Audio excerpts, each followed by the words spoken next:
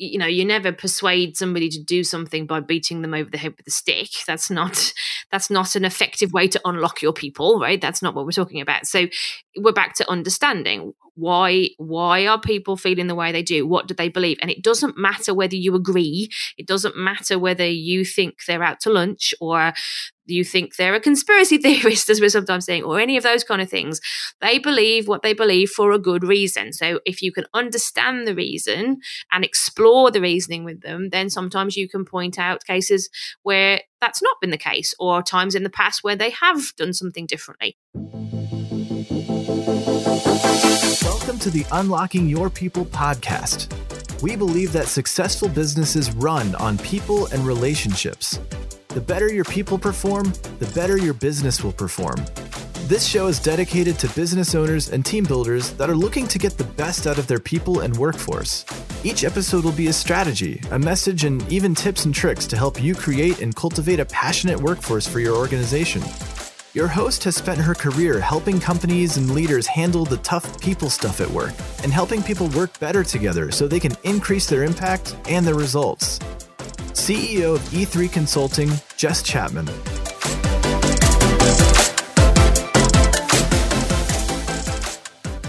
Hello, everyone.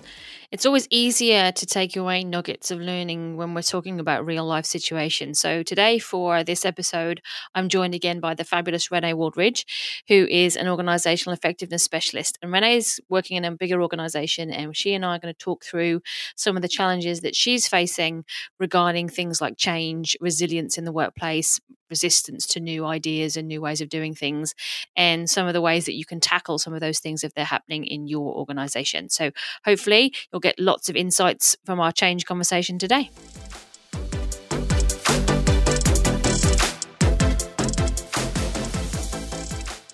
Hello, everyone. Thank you for tuning in. Welcome back to another episode of Unlocking Your People.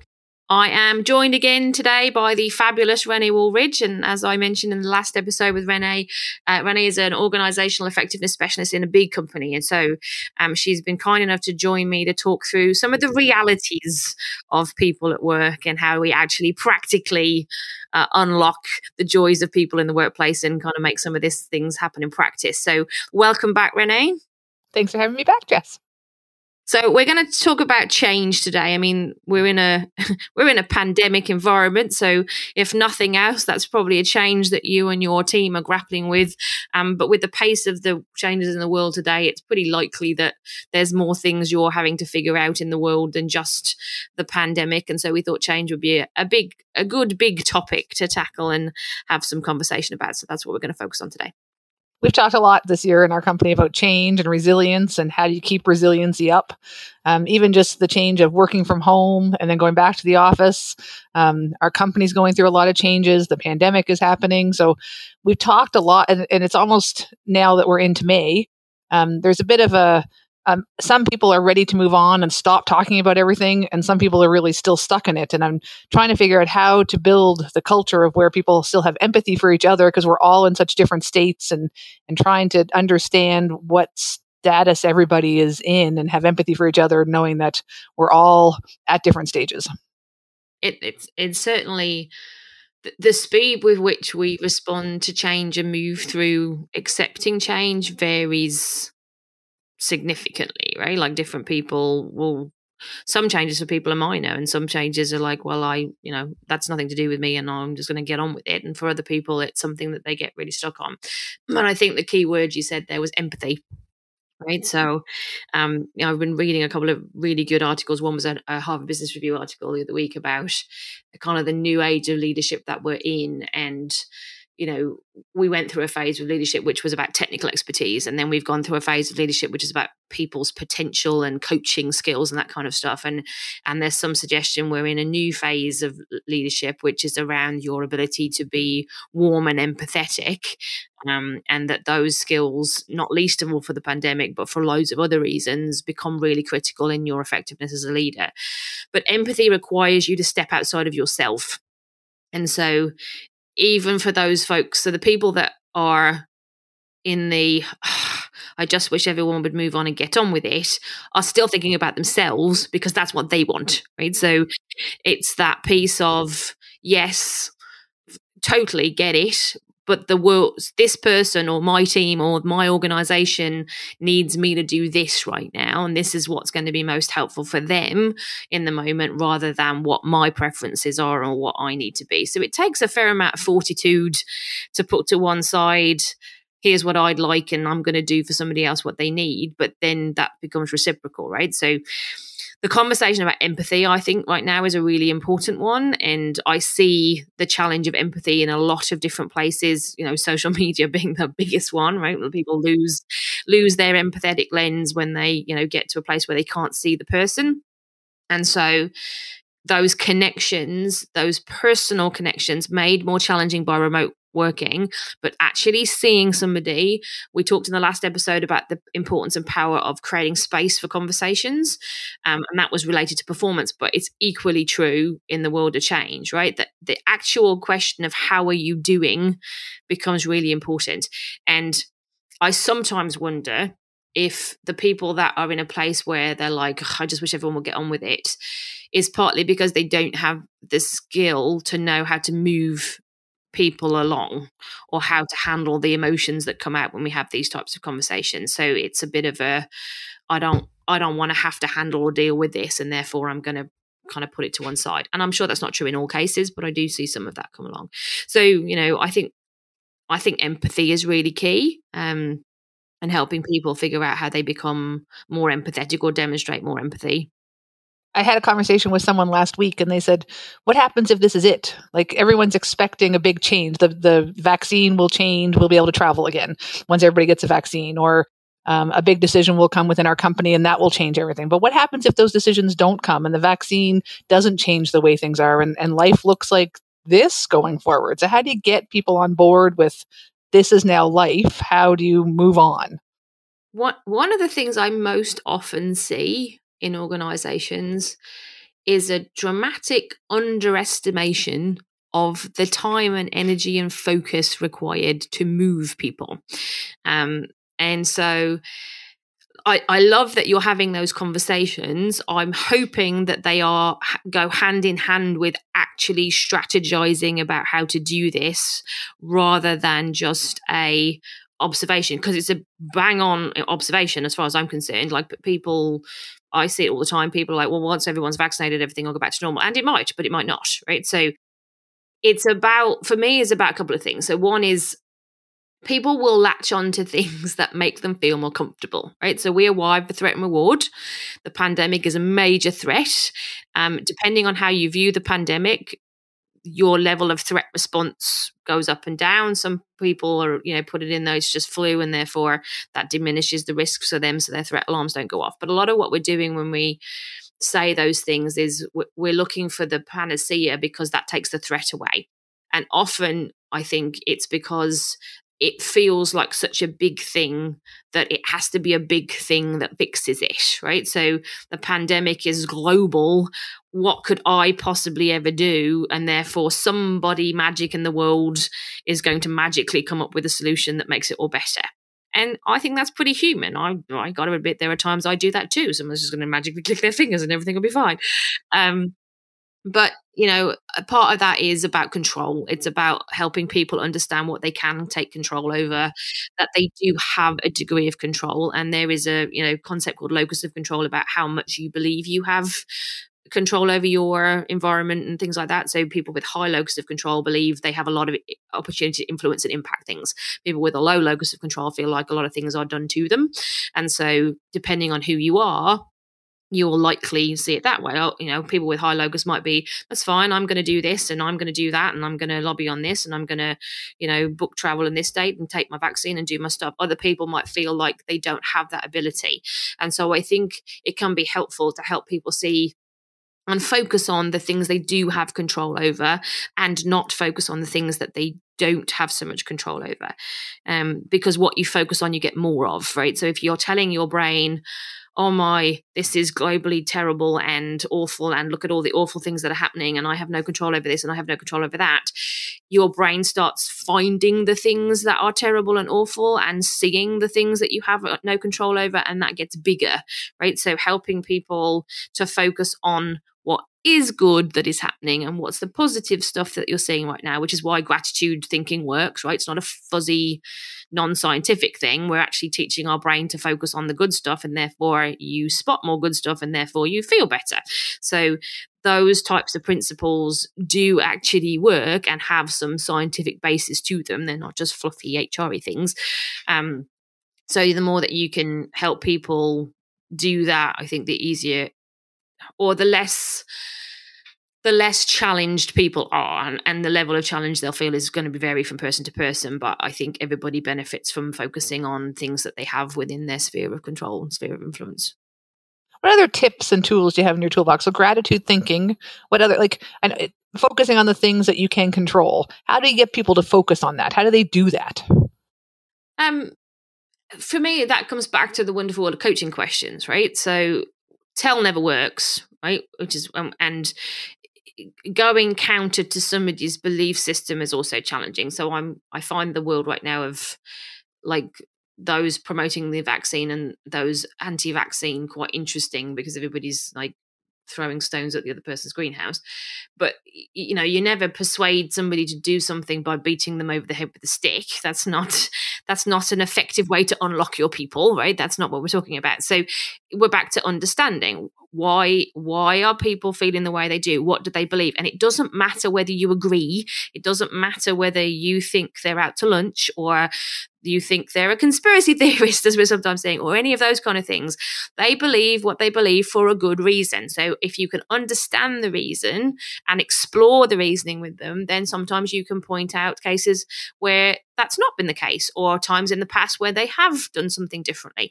But you have to be a friend to do that, right? If you're going to challenge somebody's particularly deeply held notions and beliefs, you can't do that from a position of adversary. You have to do that from a position of friend. So you have to be someone showing the empathy that we talked about, being willing to recognize that people are different to you, sitting down with somebody, creating space for the conversation, and then you have a chance of helping them take a different lens on the situation that they're facing. And it's not a one-off conversation. You can't assume that you can sit down with someone and go, oh, great, we spent 10 minutes talking about the pandemic and everything's solved, right? It's going to back to intentional, right? So some of these things are intentional. So, and I can hear somebody I know in my head right now going, oh, Jess, I just don't have the time for all of that. And, there is a reality to that too, right? We're super busy. You're still trying to run a business and do everything else. Pick your battles.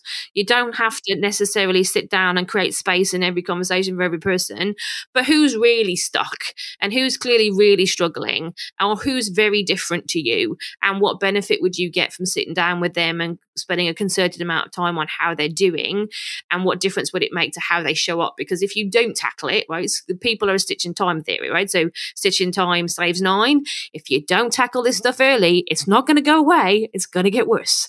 So, spot the people that really need you to do those things and have the conversation, but have the conversation from a place of understanding and asking, not, so I see you're struggling. How about you do this? Right? That's really not probably going to do much for you that's helpful. It's funny because in my head while you're talking, I'm going back and forth between work and teenagers, because I have teenagers at home and one is really stuck. And so I try to do some of the same things with my teenagers. But yeah, the coming from a place of a friend is a very good point, because it doesn't go well with my teenager, but it goes great at work. Well, I mean, if your parent put your parent hat on, they'll never listen to anything you say if they're a teenager. So, and that's why I always get the exasperated thing. So I can say it. And then if their friend says exactly the same thing, they come back to the dinner table and they're like, oh, so-and-so said this today. And I'm thinking in my head, yeah, I said that to you 2 weeks ago, but I'm a parent. I'm not a friend. Right. So there's a definite lens there. Are you enjoying the show this far? We know the people stuff in your business can be tricky to nail down. Each scenario feels unique on its own. We go through so many resources and tools with the podcast, it's tough to keep up. We get it. So what if you had all the right tools and training to help your organization be successful every single day with your people and the culture you're building? Jess and her team have created a range of training programs that can help you with all the different challenges of unlocking your people. For the challenges of leadership, there are 2 core programs: Elevate for supervisors and Propel for more senior leaders. Both programs dig deeper into the concepts, frameworks, and skills that you've heard throughout this podcast series. From building trust and empathy, to having those tougher people conversations, to managing conflict, and so much more. To see which program makes more sense for you, please go to www.e3.ca/training for the full breakdown. The best part? All the programs are fully virtual and modular, meaning you can do them anywhere, anytime, and fit them into your busy schedule. And if you're facing particular challenges in building your team, managing change, or managing performance, we have online toolkits that can solve your unique challenges today.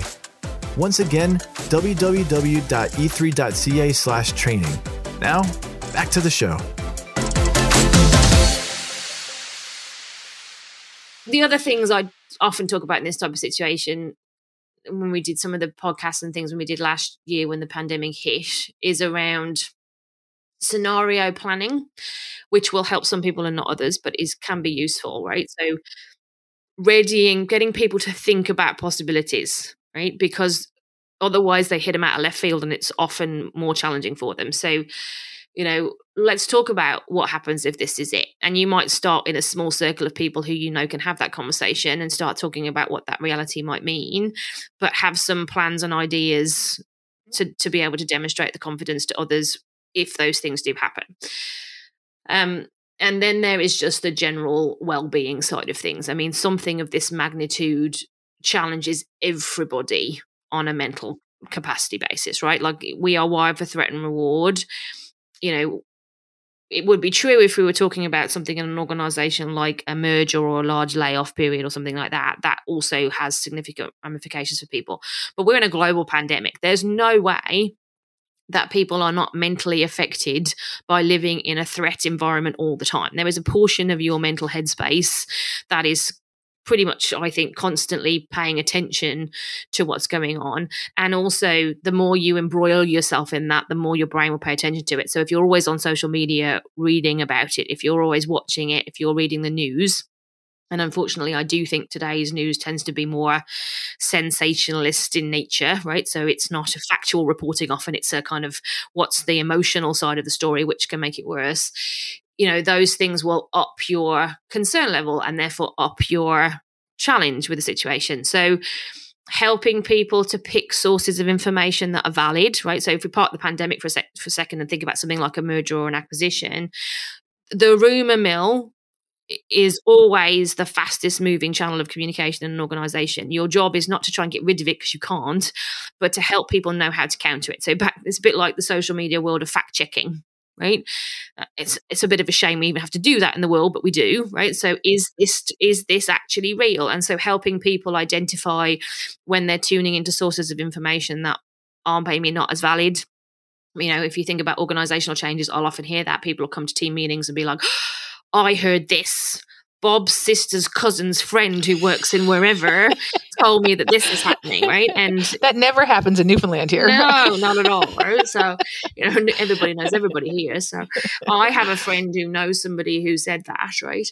And as much as we'll all laugh at that, we do it, right? We do it because we're searching for information. We're searching for certainty. We're searching for something to give us comfort. And so helping people have clear information, making sure that we talk to people regularly about what's going on. I mean, that's happening with the pandemic. It also needs to happen inside the four walls of an organization, and not stopping talking about it because you've got nothing to say, because that's when the rumor mill comes in and fills the gap even more. So no news is no news, but tell everybody you have no news. I told someone last week too that it's okay to read some fiction. So everybody's right. Like, you need a break. Your brain needs a bit of a break. And so reading a fiction book every now and then is probably good to help build resilience and help clear your mind. Well, and we're doing a bunch of stuff right now that's not good for us as humans, right? So we're not wired to be separate. We're not wired to do everything on screens.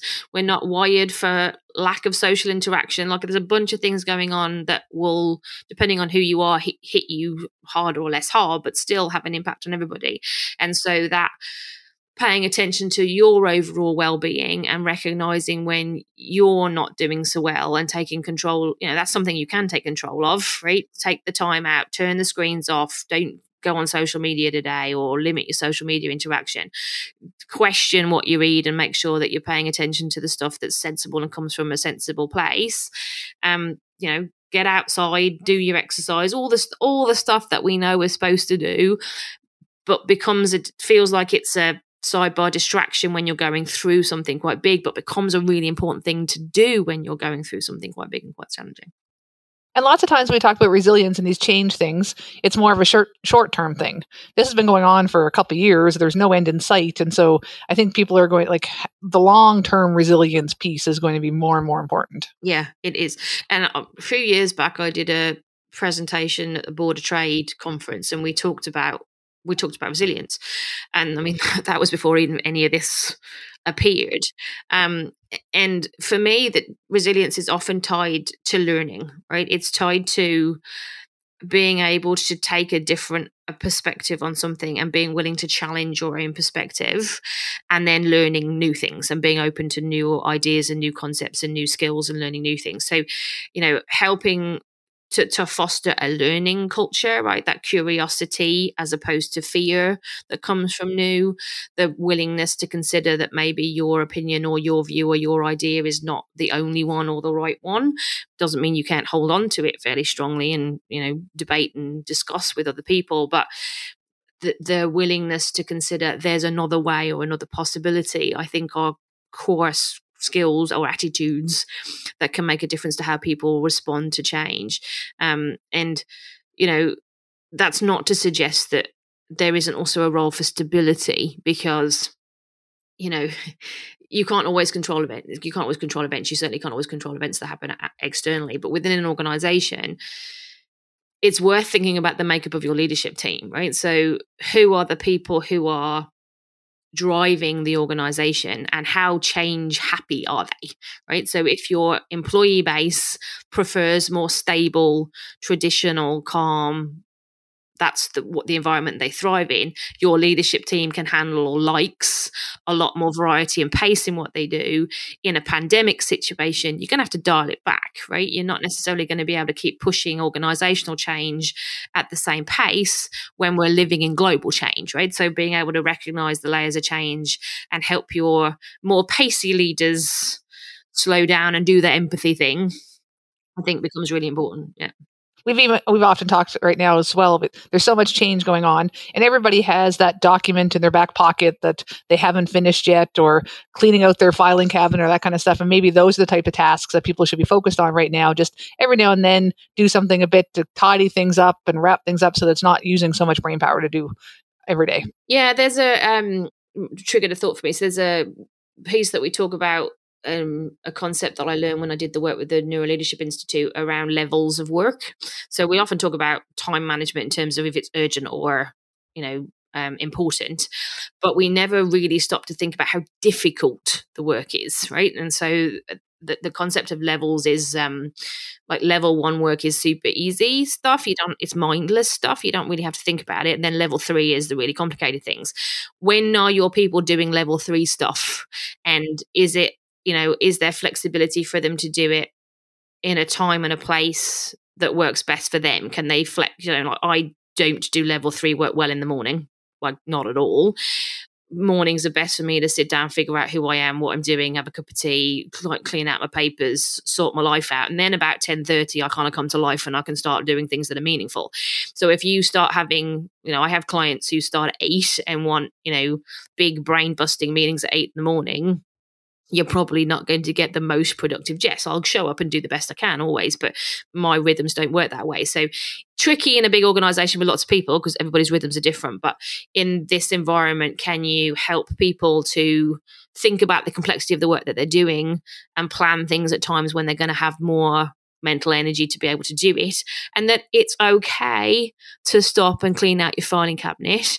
And particularly if you're in a high performance type culture, some of that stuff can often feel like you're shirking or, I'm not doing work, but actually, being organized is important. And if 25 minutes of throwing stuff out makes you feel more in control and in a clean and uncluttered environment and it helps you be calm, totally worth doing. Exactly right. I think the pandemic has brought on several changes within the working environment. And I think flexibility and changing and more empathy type things, I think that's certainly becoming more obvious every day to day in our environments right now. It's hard though, right? Like no one, and if you're in a company or an organization that's never had any kind of flexibility, and there's lots of fear, like we're all threat wired. There's lots of fear. I've talked to CEOs who are like, how am we going to do that? I don't know what anyone's going to be doing. They could be sitting home and drinking coffee and like painting their nails, right? Or, doing their hair or whatever. How do I really know? And it's a fair question, but it's not a reason not to do it, right? So it's a fair question. It's a fair risk.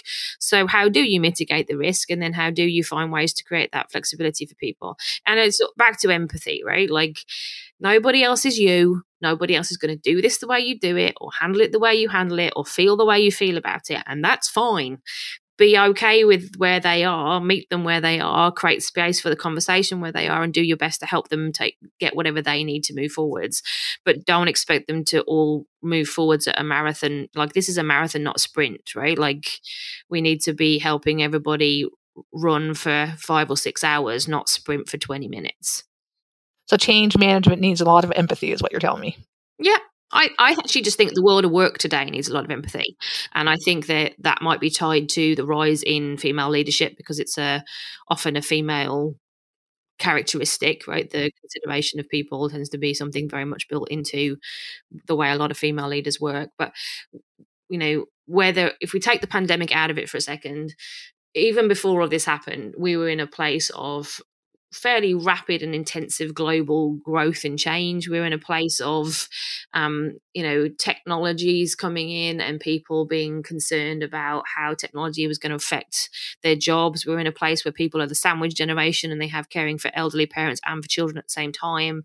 We have challenges around general health and issues. We have increasing issues of anxiety and depression in the workplace. Like, you can take the pandemic out of it, we still have an increasing environment that requires us to slow down and think about people if we want to get the best out of people, which kind of sounds daft. You'd think that's sensible, but we're all running full tilt. So, empathy is probably the one question that keeps me up at night. How do we help the world actually grow more empathy and build empathy and not destroy empathy? Good. That was really helpful. Thanks, Jess. Yeah. You're very welcome. I think, obviously you and I spend a fair amount of time talking about the things that you're doing, and I know that you're doing things that do make a difference and that your organization is very mindful about how to navigate some of the situations and things that you're in. And I think the conversations that you're having are great ones. So I hope that they continue and that you tie them with the strategies and the plans at the right speed to help everybody kind of get to where they're going. So I'd like to think we're making change and that people are coming along with the changes. So I see wins happening every day. So I think it's good. And that's really important, right? That win bit too, because back to what you focus on, you get more of.